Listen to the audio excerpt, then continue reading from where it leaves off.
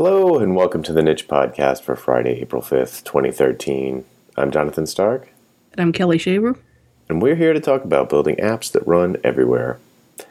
This week, it's all about Amazon Web Services, EC2, RDS, CloudWatch, and our new possible personal favorite, Simple Notification Service.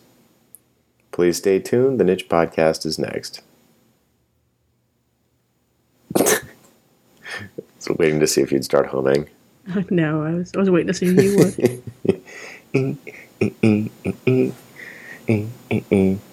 All right. It's a new intro music. Yes, I'm just going to hum it because it's easier. Yeah. Niche Unplugged.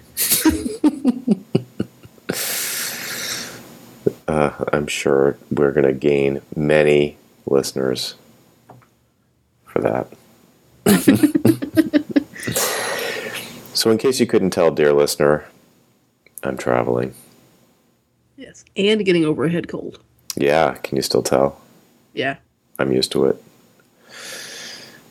Yep. I think we were both sick. We were, both had did you have a cold or what was... I don't remember. Yeah, I remember you had barbecue chicken disease. Oh, yeah, that's right. Yeah, I had an awful sinus headache for a couple of days there, and then I had barbecue chicken disease. Which is very slimming, I'm told. Yeah.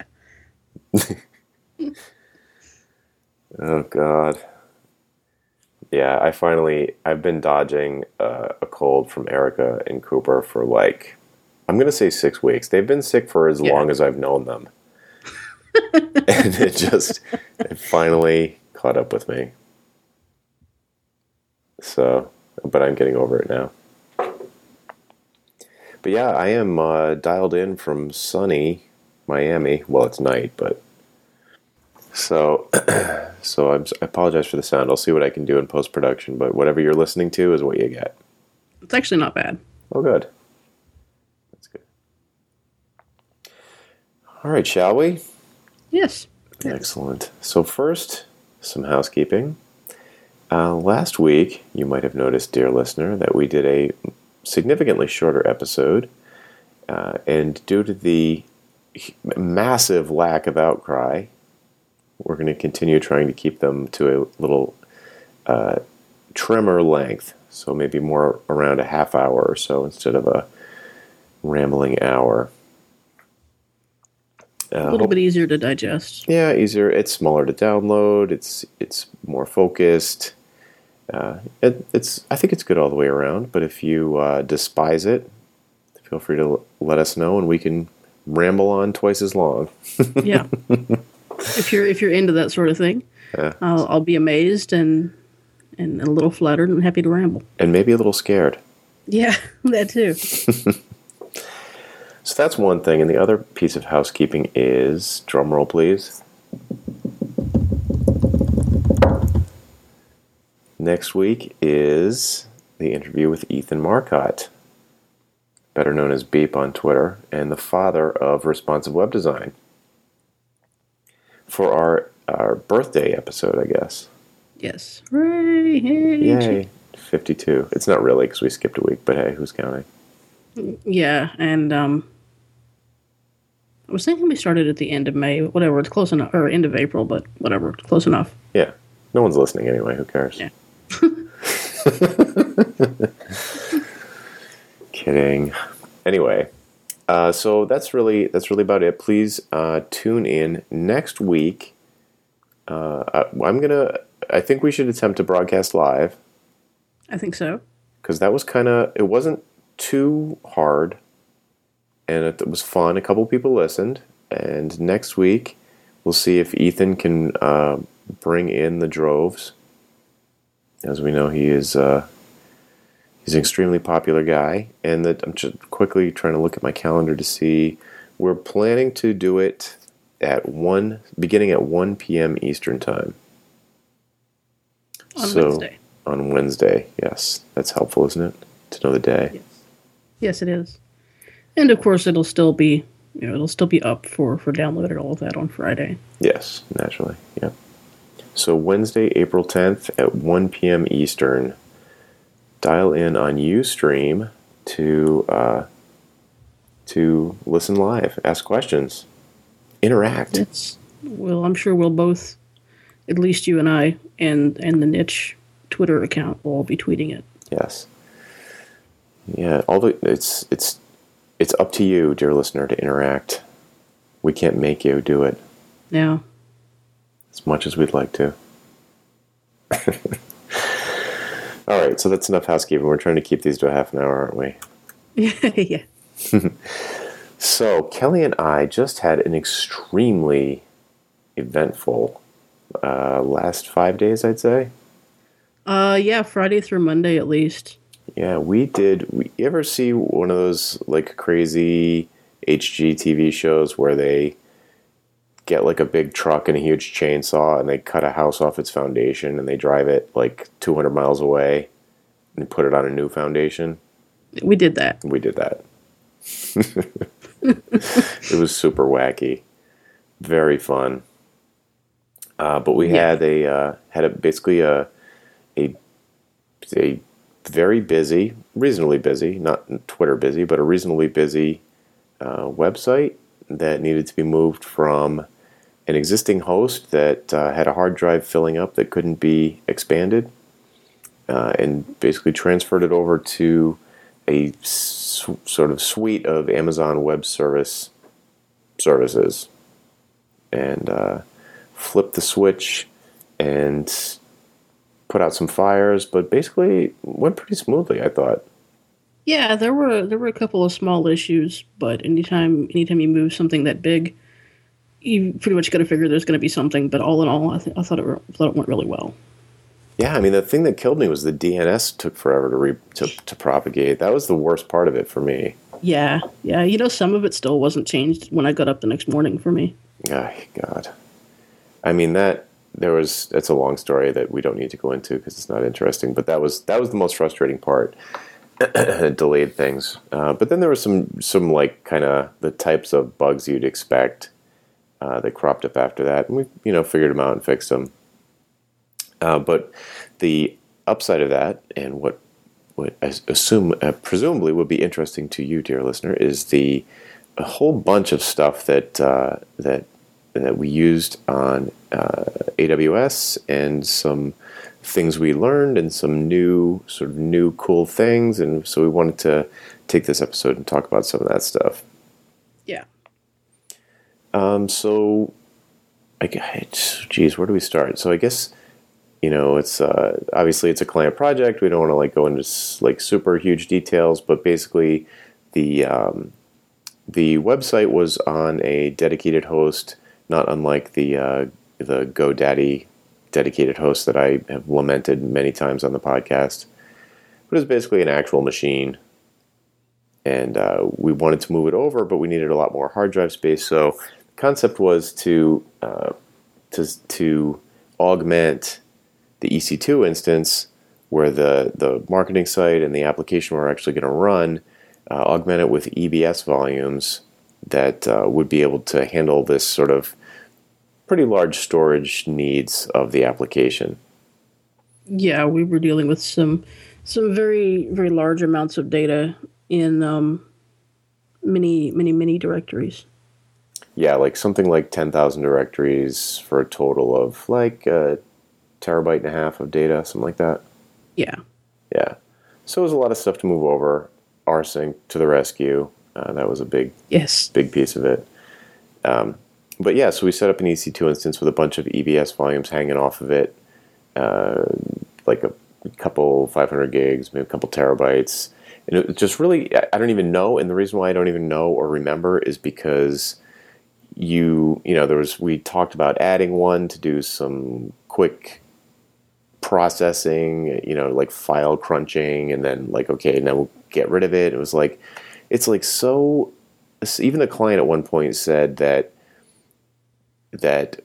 AWS makes him feel the opposite of claustrophobic. It's like you can do whatever you want. Yeah. Yeah, and you can do it with just a couple of clicks of the mouse. Yeah, it's almost your quote was like it's scary how easy it is. They make it for you to spend money. Yeah.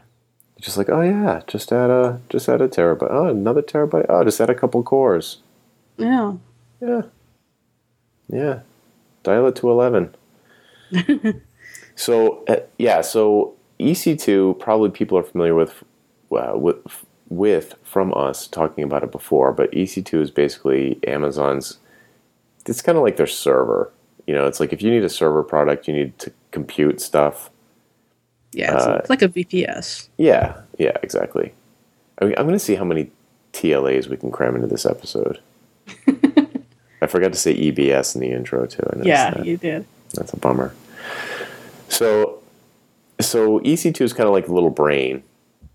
That's where you'd put all that's where you put your Ruby app or your Rails app or your PHP app or whatever. And what do you remember? The EC2 instances come with a certain amount of persistent storage space, but it's pretty low. Do you remember how much it is? Yes, they do. They have an 8 gigabyte EBS volume for storing the just the operating system file system, and if you don't need more, you can of course use that to store your data on. Right. But if you need additional space beyond that, then you start attaching EBS volumes to it. Yeah, and so this was when I first heard about this. I was a little bit I was kind of scratching my head because there's an alternative to EBS that if you ask me, is like a very niche case where it's like not persistent. It's like temp directories.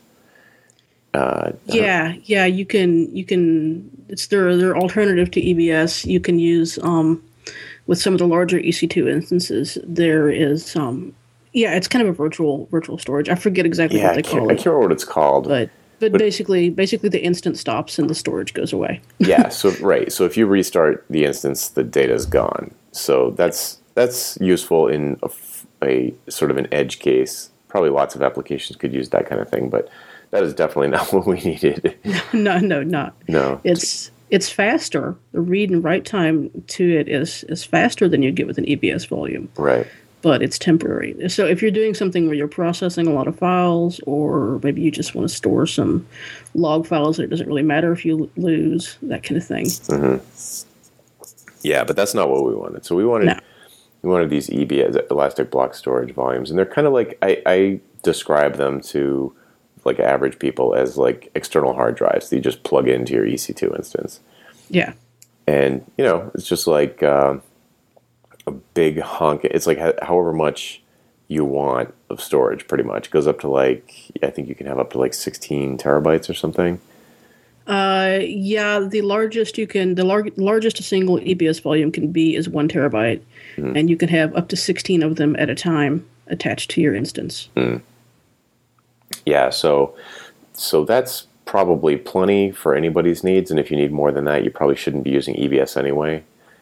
In fact, we probably won't continue using EBS because we're going to hopefully migrate this over to an S3 solution eventually anyway, which is not technically a TLA, but I feel like it should qualify. No response. That was too much of a reach.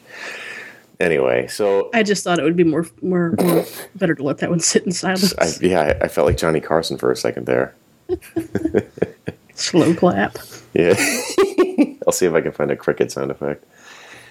Anyway, so that's EC2, that's EBS, and those served us extremely well.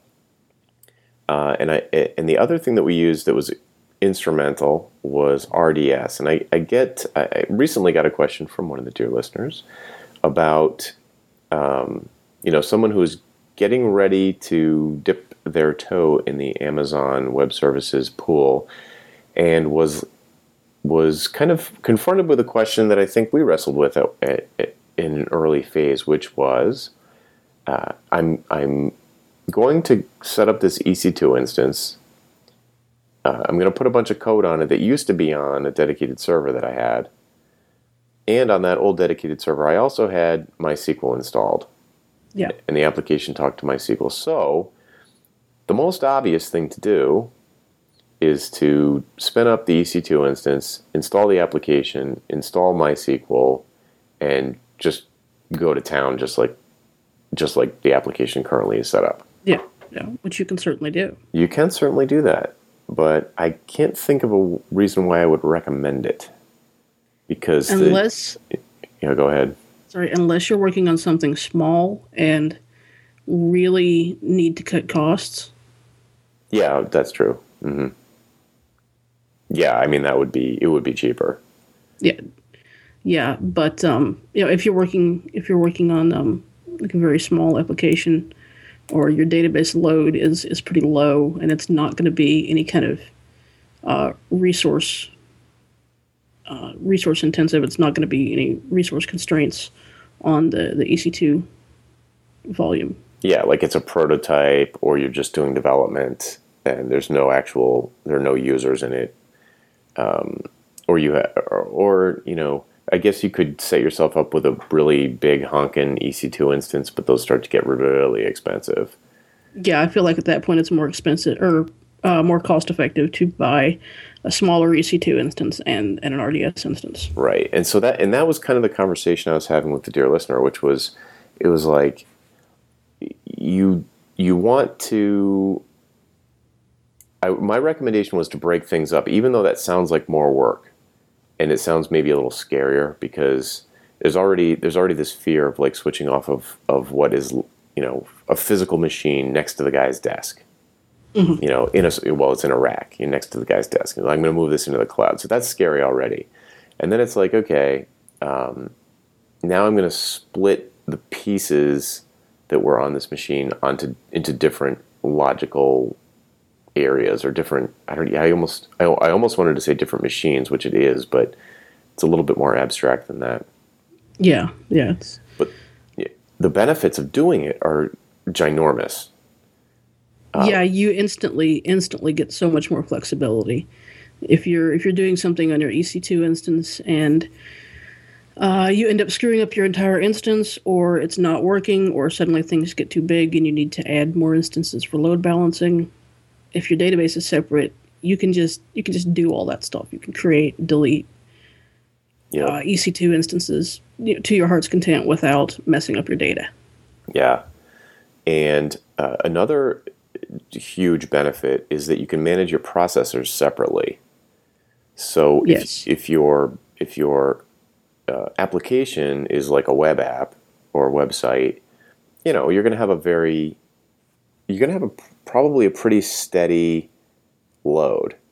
Yeah, maybe, I don't know. You're going to have one kind of load, and then your database though can get a very different kind of load than than what's handling the web traffic, because particular kinds of queries, like one request, could be like brutal on the database, but not brutal on the application server. Mm-hmm. So to have an application server that has enough memory to deal with database spikes is like, it doesn't make sense really. I don't know. I would have thought that it did make sense in the past, but now that I've sort of drunk the Kool-Aid, I'm like, that's crazy. They're two very discrete kinds of computing. Yes. And, handling web requests is one thing, and dealing with database requests is a very different thing. And so having an RDS instance set up to handle that, and this actually happened to us. We had 3 databases hanging off of the various sites involved, and one of them was getting hammered for some reason, and it was just like the CPU was just pegged at 100. And we just said, okay, upgrade that from a micro to a medium. We skipped over small just to be like overkillish. And it just like automatically, like, it didn't even stop the server. It just like upgrades. And now all of a sudden, you just look at the graph, and we were like laughing. The graph falls off from like 3 hours at 100% CPU utilization down to like 15. It was like like hovering around 10. Yeah. And it was you just write a check basically. It's like went from something like I don't know, it was something like $20 a month to $100 a month or something. It was something like that. 60-ish, maybe. I don't know. Yeah. I mean, but it was like, when you're talking about an application with like tons of, that has that much traffic and is doing, hopefully you're making some money.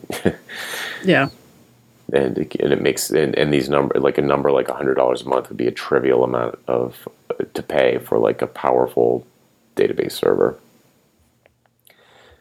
But anyway, it was super rad. Another thing you get for free, completely for free with RDS, is that it just backs itself up automatically, like by default. You don't even tell it to. You just, like, if you have a database on RDS, it's getting backed up.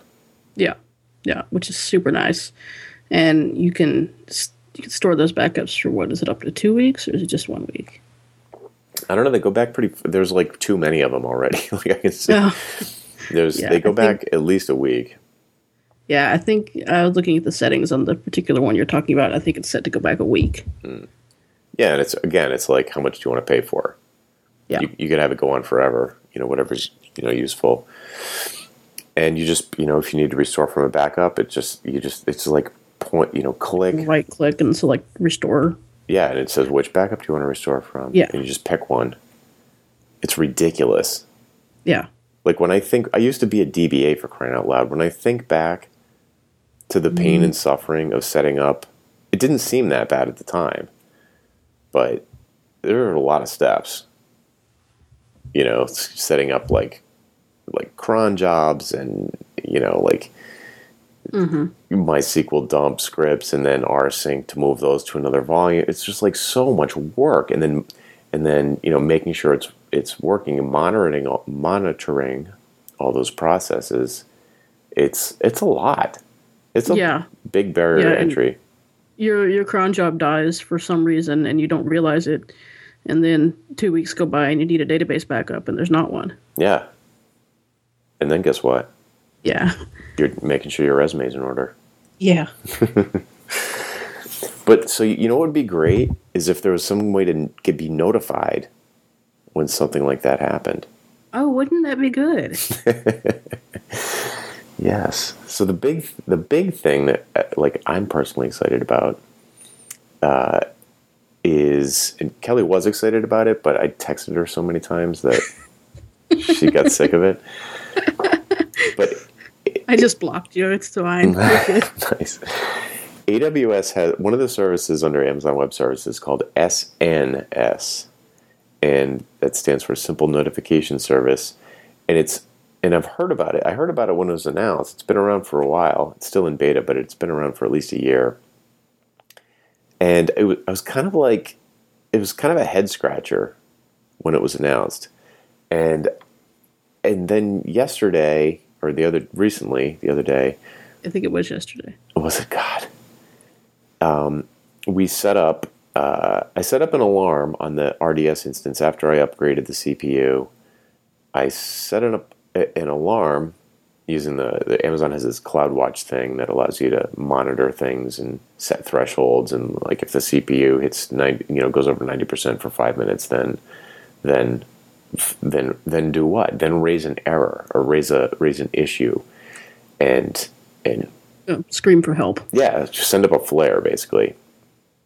And it's like, well, okay, I sort of fell into SNS through the back door. So CloudWatch is like, oh, do you want to set up an alert for this? I'm like, yeah, create alert. And it makes it really easy. Just like, yeah, if this goes over 90% for more than 5 minutes, then it says, then send an alert to Amazon SNS. And what that is this like sort of discrete publish subscribe mechanism that's so agnostic that it's like you almost can't figure out why it's good or what it's for, because it's so. But then when it hits you, when it hits you, you can't stop playing with it. Yeah. It's like aggressively abstract, I would call it. Yeah, I'd say so. It's like so basically what it does is it allows you to create like a area of interest, which they call a topic. And you can publish messages to the topic, and people can subscribe to the topic to hear about new messages, and they can decide how they want to be notified when new messages show up. So it's weird because it kind of sounds like RSS, it kind of sounds like a mailing list, it kind of sounds like broadcast SMS.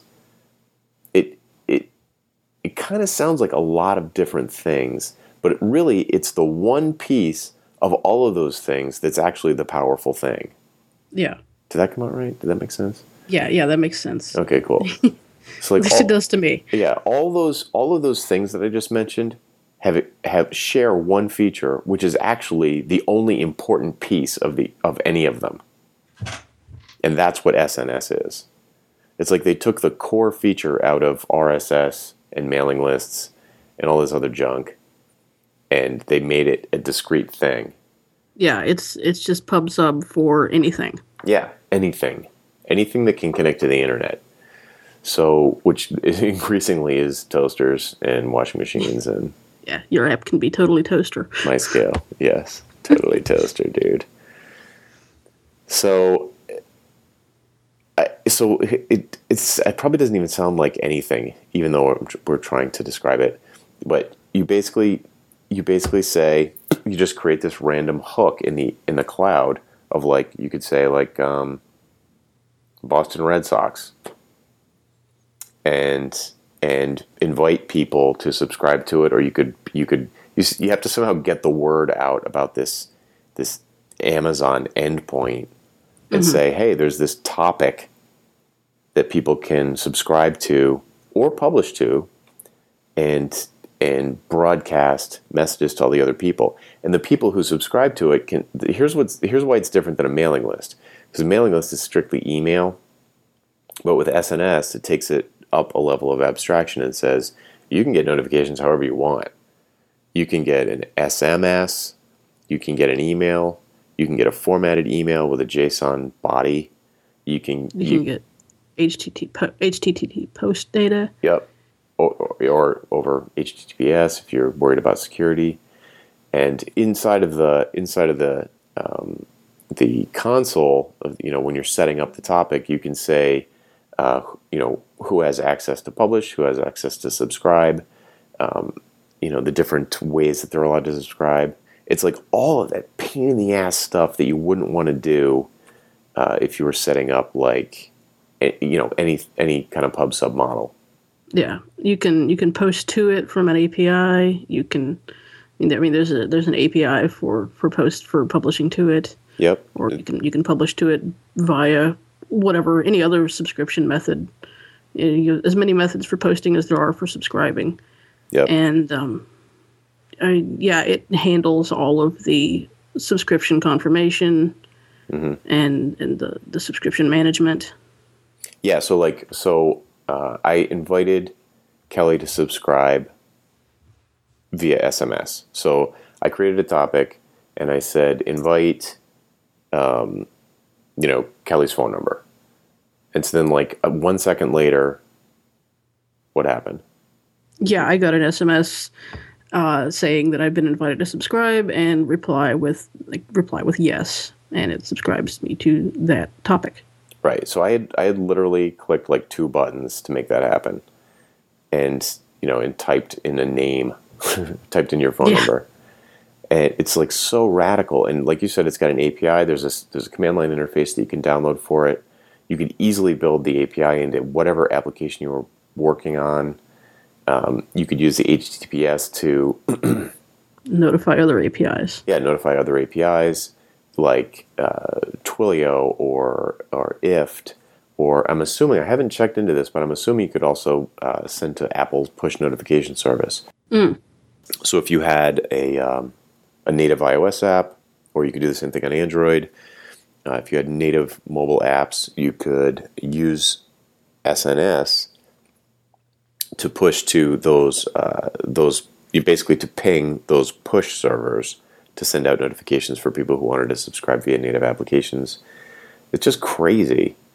Yeah, one of the things I really liked about it was that you were sending messages. Whenever you're sending a message, you can send different formatted versions of that message based on however, whatever subscription method it's broadcasting to. Yes, yeah. You can send so protocol specific bodies, I think is what it's called.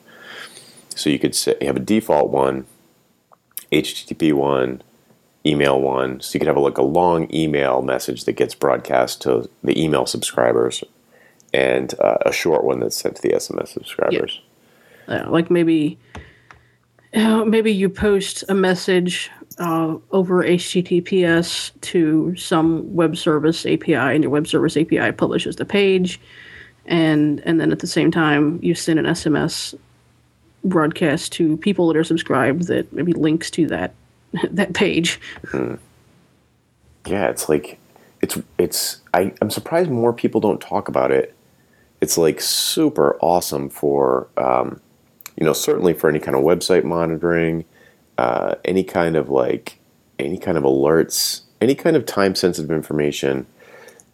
It's just like all the other things that I've seen are like a very small sliver of this larger like abstraction. Yeah. Everything else seems hacky in comparison. And the free tier is like what, 100 messages a day? No, that's just SMS. Oh, that's just SMS. Yeah, so that was the other thing that I wanted to bring up is the drawbacks of it. So even just looking at it for 24 hours, there are a couple drawbacks. First of all, it's not free, but it's very cheap. It's in beta, which means that not everything is supported everywhere. So you have to set up, if you want to send SMS messages or you want to allow SMS subscriptions, you have to set up the SNS service in the East region of the U.S. Yeah. But that doesn't really matter because you can post to it from anywhere. So I don't really see, I guess it's a little bit of a, I don't know, I don't see why that matters. But that, anyway, in other words, like you can post to it from anywhere, so who cares where it is other than the normal concern where, like, what if that region goes down? But yeah, and that's historically the one that tends to be a little bit problematic when there is a problem. Right. But. Yeah, so there's that. The other thing is that I noticed that you can't send SMS to Google Voice numbers, but I doubt that's a restriction of Amazon's. I think that's probably a Google Voice restriction, but who knows? I just noticed that you couldn't do it. What else? There were some other bummers about it. I don't know. Those were the only ones you told me about. Yeah, currently you're limited to like 100 topics per account, but that seems pretty exorbitant to me. Yeah. I don't know. I mean, it's one of those things that you like look at it and you're like, damn. Oh, right. That's another big feature that I didn't mention that it just does right out of the gate very easily is that it manages failures. Mm. So if you have, so if you send like an email and it bounces, it knows that, and you can set the retries to, retry immediately or wait some period of time and then retry, and then you can say you want the retries to degrade over time so that they eventually peter out to nothing, or they retry every 5 minutes 10 times, or there's all this stuff that would be a gigantic pain in the butt to program. And then on top of all that, you can monitor it and then have it tell you how it's doing. But if it goes down, it can't do that, can it? Yes, correct. But you could set up another one in the Oregon region that send you email, not SMS. Yeah, there you go. It's totally, I mean, I think you said yesterday, it was like, wow, what a great way to overwhelm yourself with data. Yeah. But, I mean, it works, from practical.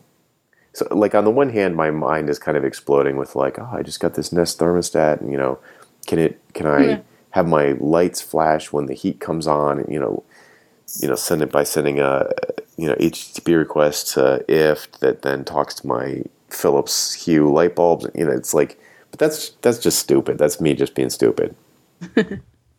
But but I'll tell you, we got an email yesterday that the new RDS instance was like over 90% CPU usage, and it's like you just like instantly get the notification. You can instantly check and see like, oh man, what's going on? And it turned out it was a database backup.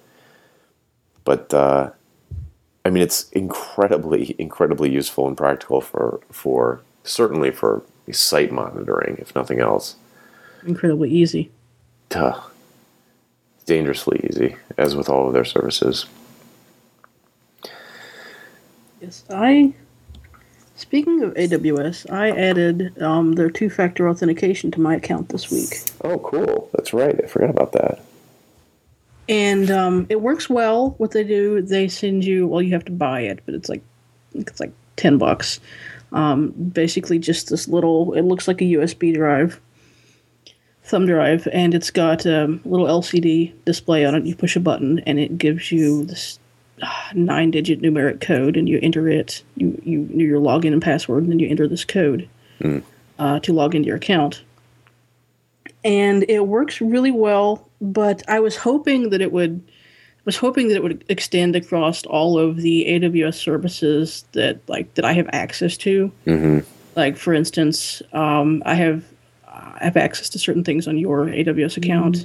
Yeah. So I was hoping that when I went to log into those, it would also ask me to provide the extra step there, but it didn't. It just applies it to my main AWS account. Yeah, that is not my favorite. Like the fact that Amazon doesn't have a single view of identity. Yeah. And I'm not sure if it's a bug or a feature, to tell you the truth. I guess you could argue that it's more secure. Yeah. But yeah, it's not my favorite though, because you have to. I'm constantly logging out and logging back in to the client accounts and stuff. But that is pretty paranoid that you have that. Well, see, I was hoping that it would extend to those other accounts too, because they're accounts for clients. Yeah. So it would be nice if just to have that extra layer of protection there. Well, now I wonder if they turned on two-factor authentication, if you'd be able to use that same sticker. I'd be able to use mine. Yeah, that's a good question. Yeah. Probably not. I don't know though. Yeah. I don't think you may have to. Yeah. You may have to get a little thing and try it, and we can try it out and see. Yeah, that's a good idea. Huh. Well, we're already stretching the limits of our new shorter format, so let's tie a knot on this one. Okay. But yeah, Amazon Web Services, people, check it out. It is the future. Yes, and I got an email today again saying they lowered their prices on S3. So. That's the other thing. Keeps getting cheaper and faster. Yeah. Yeah. It's good stuff. Yeah, and then I'm about to buy some reserved instances because they're dirt cheap. Yep, there's a learning curve, no doubt about it, but it is absolutely worth every minute. Yep. So that's our show for this week. I'm Jonathan Stark.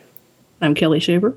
And we hope you join us again next week for our birthday episode with Ethan Marcotte. Talk to you then. Bye.